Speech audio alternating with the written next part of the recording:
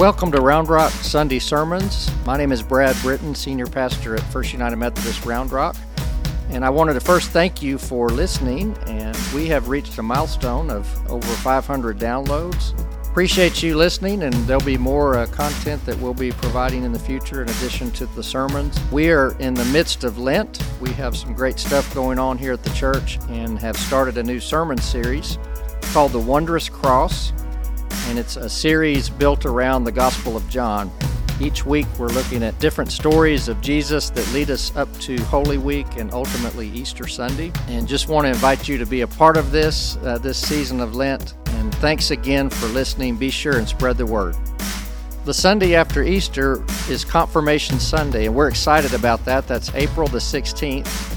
And that is where we have a special worship service here where we celebrate and recognize those who are being confirmed in the faith. We will have one worship service that day.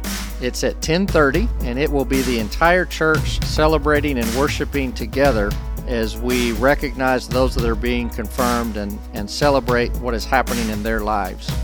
We hope you'll join us for Easter Sunday. We have 4 worship services. There'll be 2 at 9 o'clock, one in the sanctuary and one in the Family Life Center.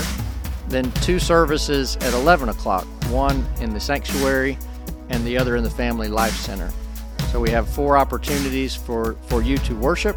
It'll be an exciting day as always, and it begins the season of Easter.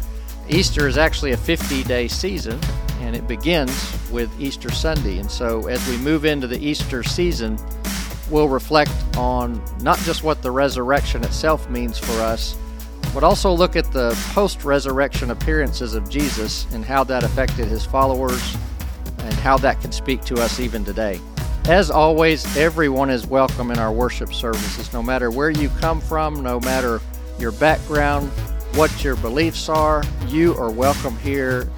Thank you for listening. And remember, we're all walking different paths, but we can come together here and walk the road together, hand in hand.